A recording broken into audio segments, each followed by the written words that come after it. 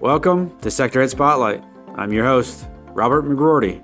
We're about to review the background and process of a Hedgeye sector head, as well as discuss some specific key themes pertinent to today's market conditions. If you'd like to learn more about their research, go to hedgeye.com/research to subscribe. Now, let's dive into this episode.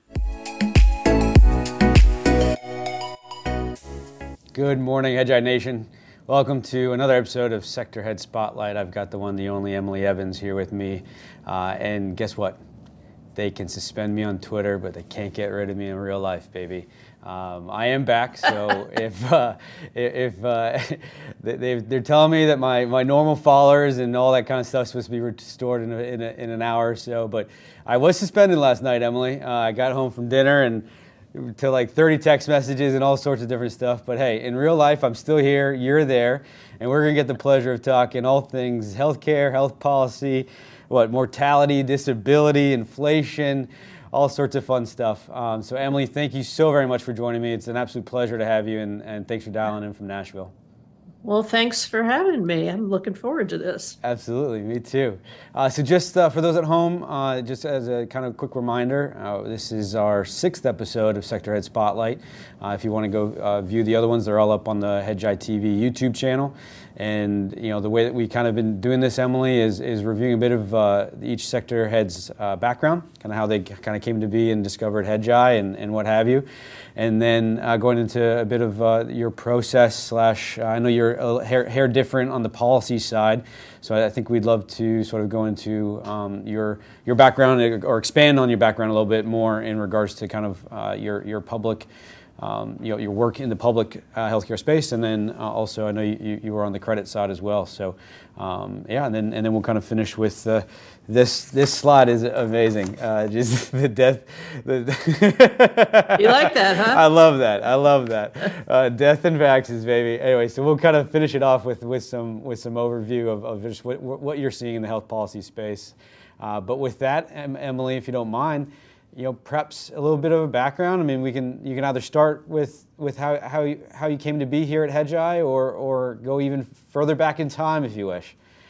Well, let me just kind of highlight my background, which is fairly eclectic, and as a result, I think people sometimes get something different than what they expect. So I came to Wall Street out of college, directly into the credit space, as you mentioned, specifically municipal finance. Municipal finance, of course, is the main vehicle that healthcare systems use, because the majority of healthcare in America is delivered through nonprofit health systems. And I worked for a small boutique shop in New York City and spent a few years trading, but ultimately that path took me to a large regional broker-dealer here in Nashville called J.C. Bradford, and I spent about 11 years financing all kinds of stuff, but we were known for healthcare financing, so healthcare hospitals, what we call continuing care retirement centers, skilled nursing facilities, and so forth. And the firm was, because Nashville is a healthcare town, HCA is based here, and a lot of things have spun out of HCA. The firm itself was fairly well known for its healthcare financing and acumen there. We were sold, and so many people on Wall Street will appreciate this, to PaineWebber, and then quick succession, a flip to UBS. And I decided to take some time and just figure out what I was going to do. I got drafted to run for local office, and so I spent 9 years in local office. And you're a generalist when you're in local office, and by way of that, Nashville local politics is nonpartisan, so and you don't register as a Democrat or Republican in this state. We have open primaries, and our local offices are primarily nonpartisan, which suits me very well because I'm really not super interested in partisan politics. I like what works, and whoever happens to come up with what works, then I'm your friend. So I did that for 9 years, and as I was leaving office, we have term limits here, in local government, I was ready to kind of spend more time working, and I found Hedgeye through a kind of fortuitous set of events, which we don't need to go into, but I've been here since 2016, and I've been focused still on healthcare, but I get to add to that the elements of politics that I've learned over the years, and I'm unique in the sense that I've actually practiced politics. I don't read about it. I kind of have lived it, and so when I see political trends or I see activities, I'm able to interpret them in ways that people who may just observe politics can do. So that gives me a fairly unique advantage in this space. Hi, Robert McGroarty here, Director of Subscriber Development at Hedgeye. Join our entire research analyst team live before the market opens for deep dive investing analysis, our favorite stock ideas, and our risk manager-in-chief, Keith McCullough's macro overlay. Our team of 40-plus equity analysts discuss key market developments, trends, and our high-conviction long and short investing ideas. You will not get this granular level of insight anywhere else.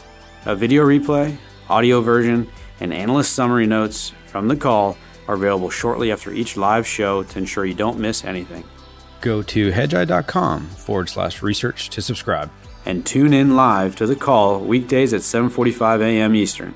Enjoy the rest of this episode. Yeah, absolutely. And you're spot on there in terms of, I think there's a common thread here at Hedgeye is that we really are nonpartisan. We really don't give a shit until we really just care about doing the person who's doing the best job, right? And right. I know Keith's Canadian, I'm Canadian, now a U.S. citizen myself, but yeah, I mean, it doesn't matter to me whether it's Republican or Democrat. It's really about getting the right person in office in order to get the job done. So I think you definitely get a little bit of heat there, going either more liberal or more conservative, and that's just not really the case, right, Emily? It's not. And what happens typically when that happens is somebody will take one snippet, one note, or one paragraph, or one sentence, and they'll extrapolate it into their own personal views, either as in opposition or in favor,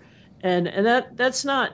If you read everything I write, you know that's not the case. And what I say, I've been as if you're behaving incompetently in office, and there's plenty of that to go around, I'm going to point that out. And there is, and most people don't appreciate this, there actually is such a thing as policy development, and developing that in a rational, nonpartisan way. Now, the decisions on what parts of policies to adopt, or whether to reject this idea and accept that idea, there is a political element to that. There's no doubt about it. But really good policy development is all about presenting options to the principal, which is what political people call the governor or the mayor or the president, presenting them with options and the upsides and downsides, and helping them appreciate, what the consequences of their choices are. We've entered this era in politics and where there is no real policy. It's all politics, and everything is framed through a political lens, which is why you're seeing such gross incompetence, from the government. I mean, that, and they're not going to work. But train derailments happen because things don't get inspected. Drugs get approved because we just want to show that this works. There's myriad of examples along these lines. But that's where we are at the national level. I'm happy to say we're not altogether there at the state and local levels, but at the national level, that's where we are. Yes, just to expand on that, Emily, where would you say the biggest, delta is between the more local, especially on the healthcare side, what's happening or transpiring on policy on the more local side versus what's happening on the federal government side? Well, this is a really unique period in time. What we're seeing is, and particularly in the state governments, we're seeing them step into the shoes of the federal government and offer their own policies that may run counter to or not in sync with federal government. The most obvious example of that is in Florida, where the Surgeon General, Joseph Lebodeau, has has said, and he wrote a letter yesterday reiterating that. He's like, we have our own data, we're doing our own analysis, and we have concerns about vaccines administered to young people under 30, under 40. And because of that, we are recommending against administration of those vaccines.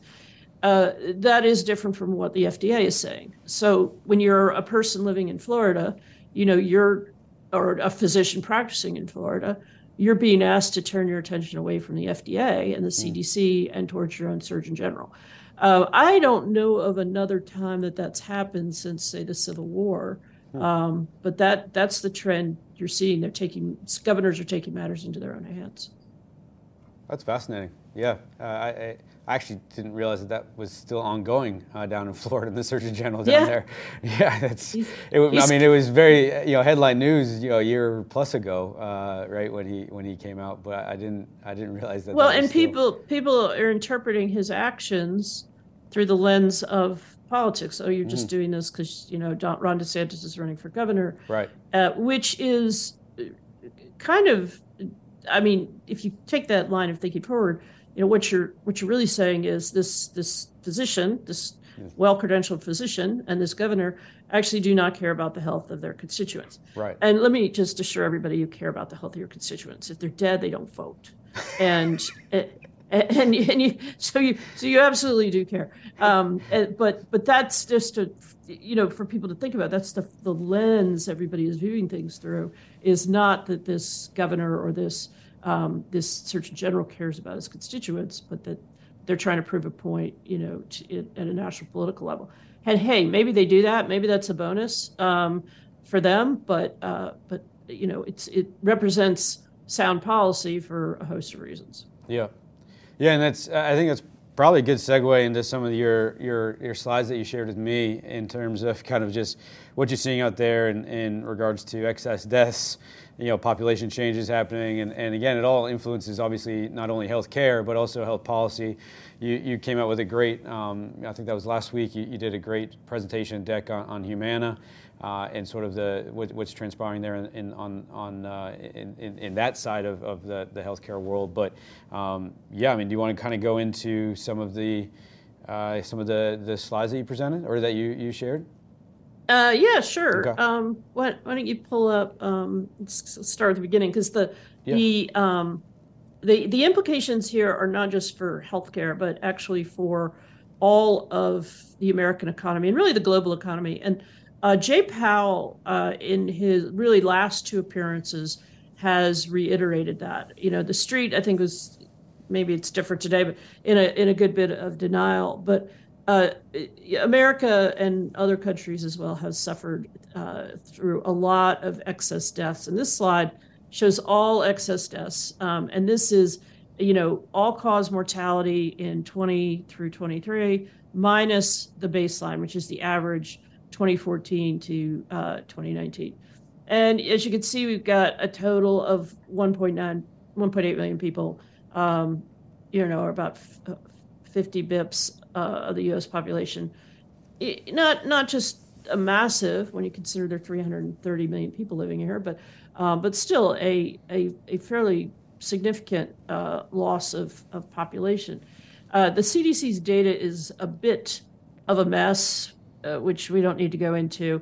But there's another 200,000 to 500,000 people that I'm having trouble reconciling through the different databases. So the number 1.8 could be a bit higher. This does include COVID, of course, which killed about 1 million people. But as you look to the right of the chart, you can see the excess deaths are persistently high, even though we really have seen very, very little COVID death here in the latter, certainly the latter part of 22 and now into 23.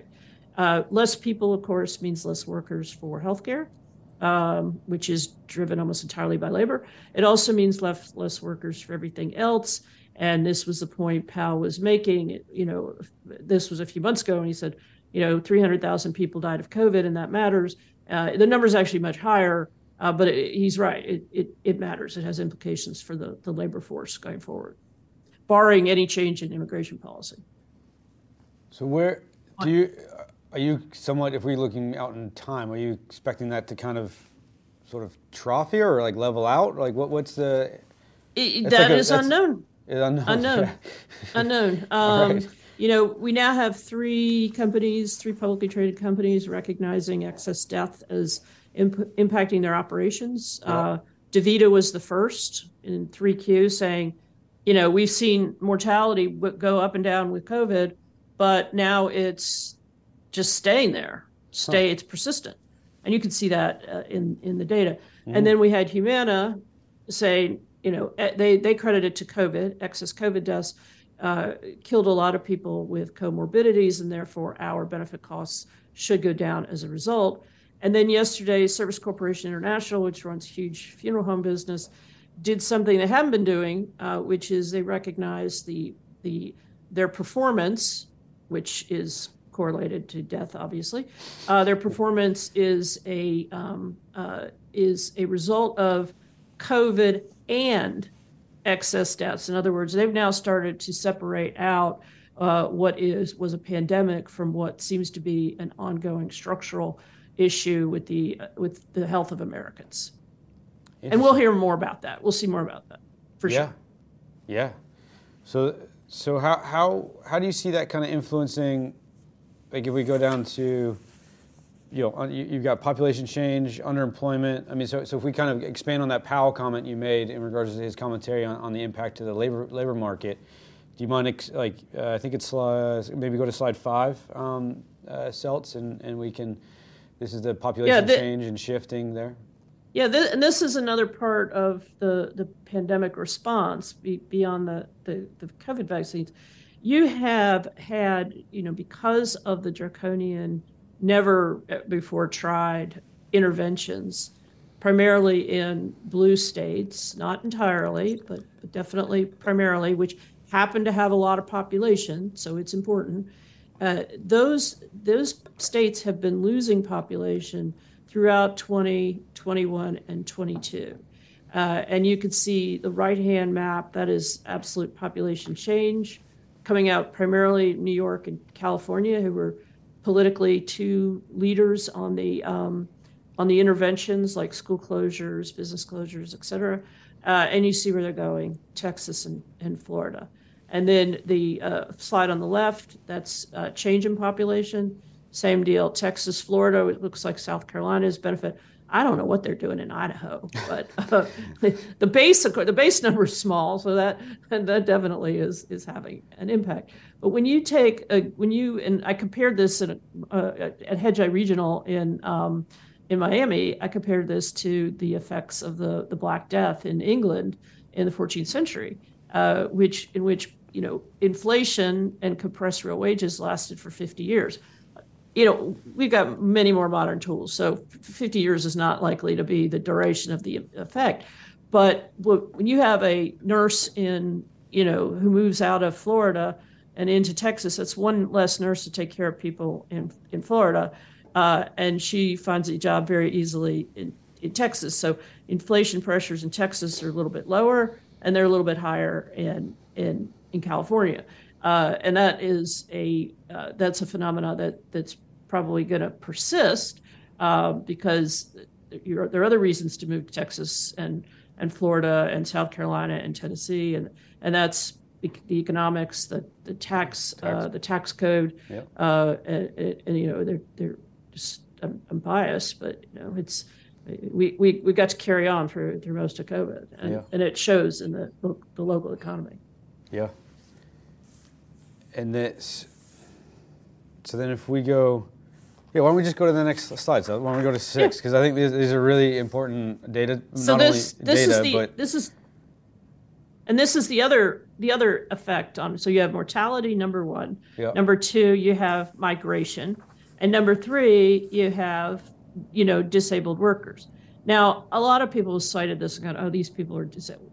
The federal law changed, so it's easier to get a disability, often by claiming long COVID, which is a very ill-defined term. And I know that's not, make people happy politically if they have a view of that, but it isn't defined. And the NIH is now struggling, or has been struggling, to develop a cohort they could study And I have a family member in one of those studies, so that's how I'm keeping an eye on it. But you had a federal change in federal policy and federal law that allowed more people to take disability, and they did. And that's another many more million people. So we have about 7 million people, versus about 6.5 before COVID out on disability. A disabled worker generally is subject to a 20-hour-a-week cap on their work, unless they go to the cash economy, which a lot of people do. And this is also taking people out of the workforce. And those three components. How are you going to ever see 2% inflation when you have a shortage, a structural shortage of workers, especially if you're the governor of Florida or the governor of Tennessee or Illinois, which happen to be some of the biggest economic powerhouses in the country. Mm-hmm. How are you ever going to get to 2% unemployment? And I would argue that you're not, potentially not in my lifetime, and that makes the whole picture. So I've been you can imagine I've been laughing through the whole pivot thing, right? Like, yeah, right. Yes, yeah, because this data tells a completely different story, right? It's yeah. This is structural, and like I said, barring an immigration a change in policy there, which I would expect everybody should expect, because it's the only way out. And we saw this in the late 19th, early 20th century as the United States was industrializing. Mm-hmm. What did we do? One, we made sure that anybody who was African American who could get out of the South, and the South was, pretty bad about letting people get on trains and get to Chicago. That was one route out, and then number two, we had massive, nearly unregulated immigration until 1921, and that was, I'd argue, one of the things that made the U.S. a industrial powerhouse throughout the 20th century. We kind of have unregulated immigration now, which, for those of you who think I'm a Republican, ask me about my immigration policy. You'll be surprised. You can't put us in a box, Emily. You can't put us in a box, right? Yeah, they can try, but yeah. So this is, again, phenomenal. I love these charts. So going back to slide 7, it's on healthcare runs on people, and the dynamics that are happening there. I mean, it all flows together, and it ties beautifully into your overall theme and view on what's transpiring within healthcare. Right, exactly. This is the really, really deep quandary healthcare finds itself in. And when you compare, and I always reach for historic, precedents or analogs when I'm thinking about these things, but which is why it really pays to know history. But if you look at let's say, transportation in the late 1970s, if you're old enough to remember this, airlines were highly regulated. There was, the airline travel agents, as a result, were highly regulated, and the ability, it would have been impossible in 1976 to have Amazon deliver your stuff, FedEx. It just wouldn't have happened, because there were rules and regulations about who could fly where, how could they fly, all kinds of things like that.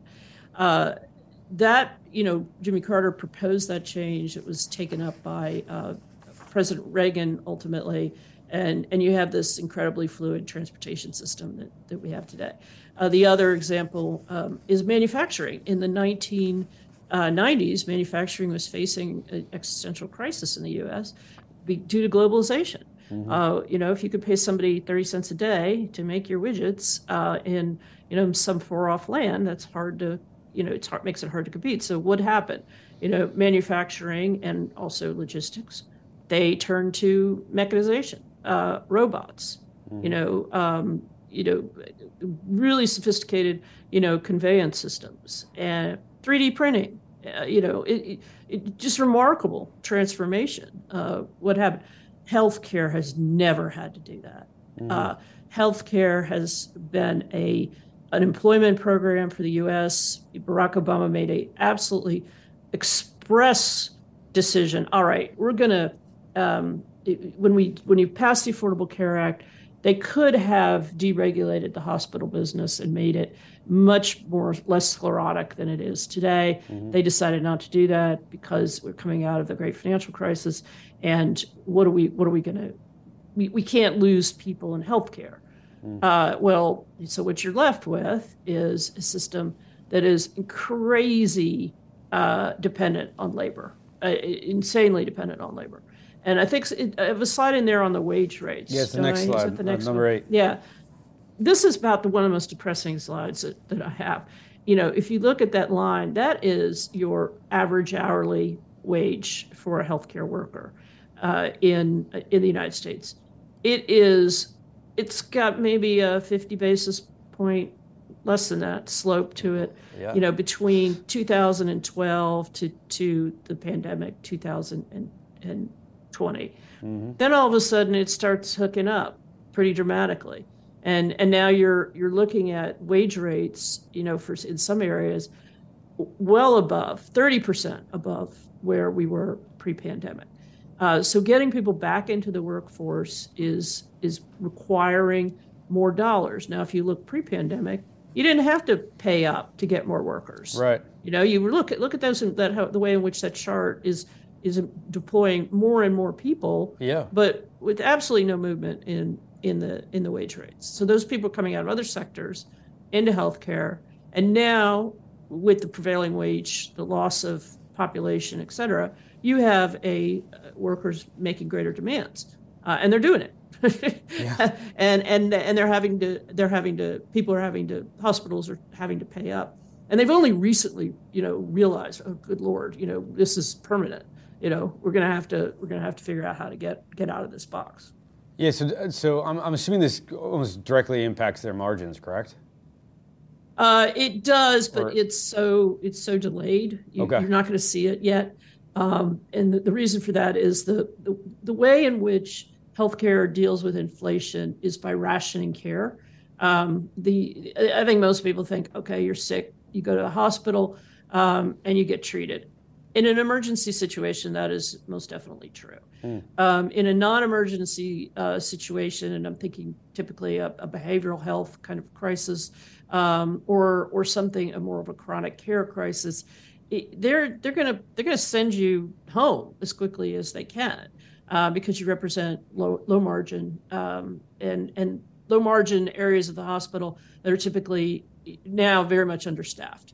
Surgery, crisis management of crisis, trauma, those things are probably getting taken care of. But if you're, a hypertensive, diabetic, some person with renal disease, you may be sent home sooner than you should. So that's the first response to inflation in healthcare is just ratcheting back the throughput that you typically would have had. You may have admitted that patient 3 years ago, and today you try not to.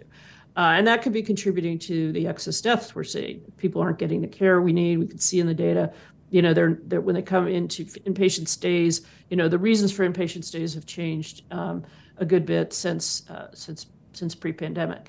The other way you cope with inflation in healthcare is by asking payers, to pay more. And they are going to have to do that if you're HCA and you have great markets and you have great concentration in those markets. If you are a community hospital or a middling level system, you may be on the receiving end of payment cuts. The advantage, we're going to be in this very sweet place here probably for another year, because the insurance companies have padded their reserves during COVID. So in many cases like Humana, the reserves nearly doubled. And they can reverse those reserves at their discretion to keep pressure off their networks, keep pressure off of their reimbursement rates. The real challenge is going to come after those funds are exhausted. And after, so probably mid 2024 would be a place a mark to put in the stand to think about when you might need to change strategy. But right now, and this is why you're seeing so much interest in healthcare, from institutional investors and kind of relative overperformance of certain subsectors of healthcare, is because there's not going to be a ton of pressure. And to put it in Hedgeye terms, we have an inflating environment for healthcare. We have a growth environment, and through reimbursement, we have kind of a dovish monetary policy, if you want to frame it up that way, which I think is what Quad 3, right? And that Quad 2. I'm sorry. No, Quad 2. And that's Quad 2, and so that's where we're going to be, for the at least I'd say a year and possibly a year and a half. So Katie barred the door. I mean, am I correct in saying that this is? I mean, certainly in the last decade, quite a different setup inside of healthcare than that we've seen? Yes, in the sense that, we have a dovish reimbursement policy. Right. Okay. The government has a formula it uses, and that formula, takes into account ECI, Employment Cost Index, which is a favored labor metric for the Federal Reserve, and it increases payment with those costs. It does it on a lag, which is why you see a lot of hospitals complaining, right now. But that lag eventually it catches up with reality, and you're in pretty good shape. The commercial payers, they need to keep major hospital systems in their networks, otherwise they lose members. So, and they sit on a bunch of reserves, so they can pay up if they need to, depending on the market. And that is definitely different from the last, certainly the post-Affordable Care Act era. And COVID was kind of a watershed there. Hi, Robert McGroarty here, Director of Subscriber Development at Hedgeye. Hope you're enjoying our podcast. Start generating alpha with our suite of Sector Pro investing research products.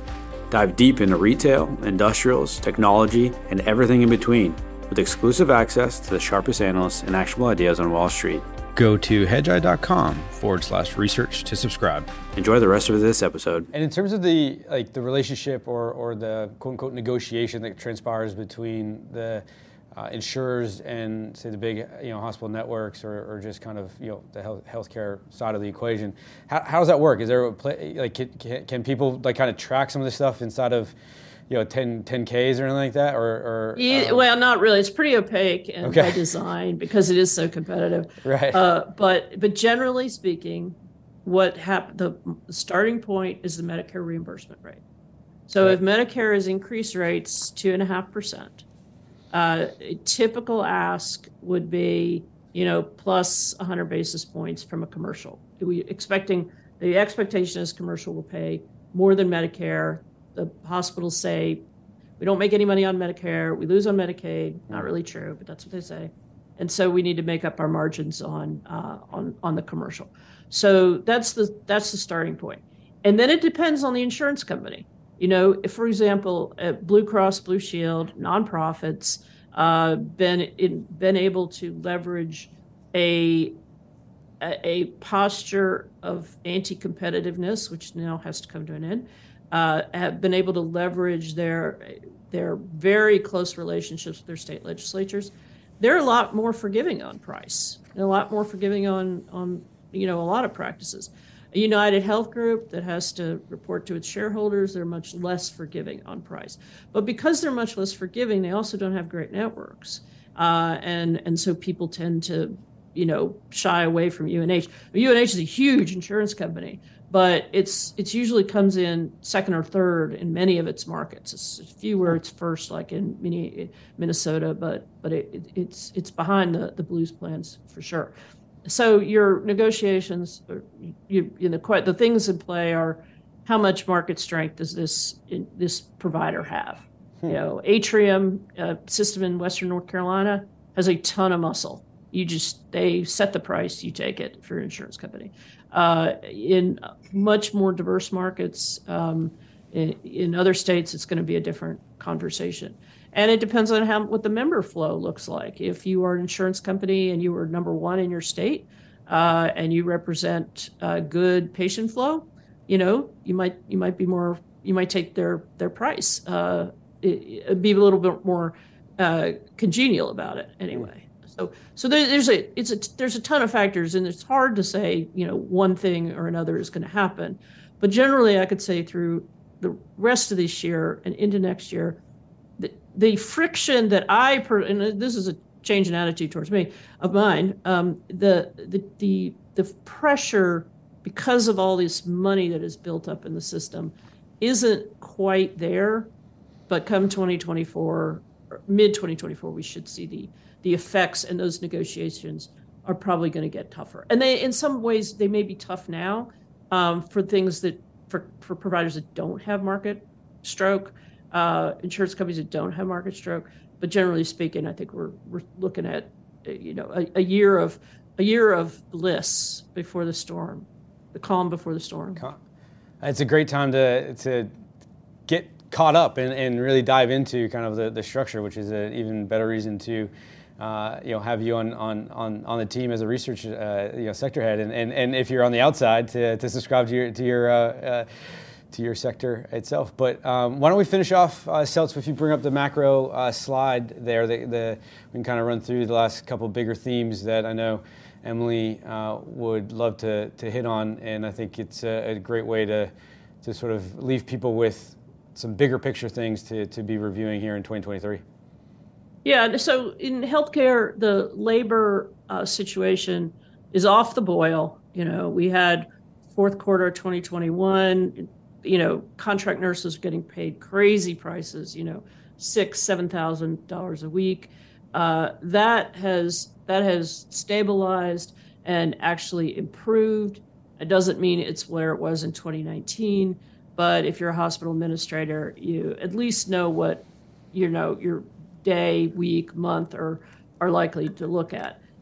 Job openings had declined sequentially. They're back up because the pressure, that excess mortality we talked about, that is preceded usually by healthcare and very intense healthcare. So that it's the rub, the tension is still there. It's just not quite as insane as it was. Inflation is making its way, as I mentioned, into the payment system, and this is going to present us with conflicts between providers and payments. And it's also going to provide upward pressure on PCE when you start thinking about macro trends, and the pivot and the higher for longer and all that. That upward pressure on PCE is going to persist throughout 23 and potentially into 24, and maybe even get worse in late 24. And that, of course, is the Fed's measure of these things. There's a great article out of the Dallas Fed that I would encourage everybody to read to understand that. And then the last thing is fertility, mortality, and utilization. Mortality, we've already covered. As I said, this is now getting being acknowledged openly by at least 3 companies, healthcare companies. I think we'll see more of that because we're getting to the point now where what are you going to blame this on?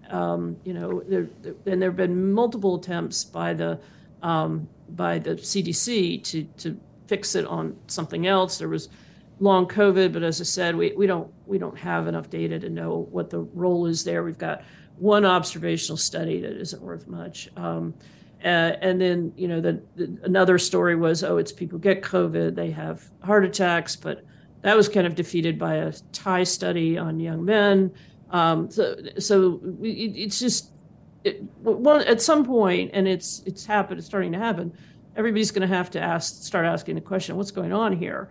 And I don't think it's entirely, as I said, Miami, I don't know that you can fix this on vaccines necessarily. It could be that people are waiting 9 and 10 months for specialist appointments and dying in the meantime, or they're not going to the ER because they're still scared of catching COVID. So there's a lot of factors there, but nonetheless, it's really a 5-alarm fire when you look at the excess that we're coping with right now.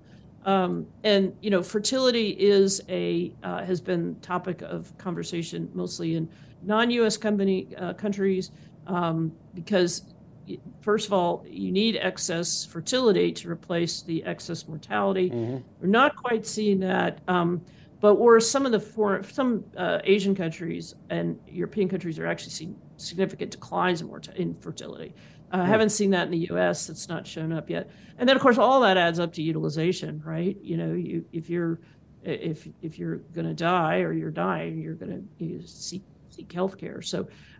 So we just need to keep an eye on fertility. Mortality needs to be addressed, and utilization will continue to be under pressure throughout 23, and especially in light of the labor challenges. Fantastic. Emily, I mean, I'm quasi-speechless because I've learned so much. I'm digesting it all. That excess mortality chart is quite alarming. It's crazy. It's nuts. It's crazy, yes. It is. It's right here. I'm looking at it. It's like, it is crazy. But again, thank you for sharing your knowledge. You're a wealth of knowledge, and I'm so grateful. My wife loves healthcare and healthcare policy. So, at Hedgeye Live, I want to make sure you guys get introduced. I'll look forward to that. Awesome. But for everybody at home, thank you for tuning in. If you enjoyed what you heard here and want to learn more, please go check out Health Policy Unplugged. That's Emily Evans' Sector Pro product. She is an absolute gem, and really grateful for her taking her time this morning to run us through everything that's transpiring throughout the healthcare space here in the U.S. and globally. She is a wealth of knowledge, and the fact that we brought in data points from the Civil War to the earliest 20th century to now COVID. Don't forget the Black Death. Oh yeah, and the Black Death. That's right, the Black Death. Oh yeah, we've gone all across the page here. Thank you, Emily. No, awesome. Appreciate your time as always, and for everybody at home, we will catch you not next week. We're on a little bit of holiday, but the following week we will be back in studio at 11:30. So thank you, everyone.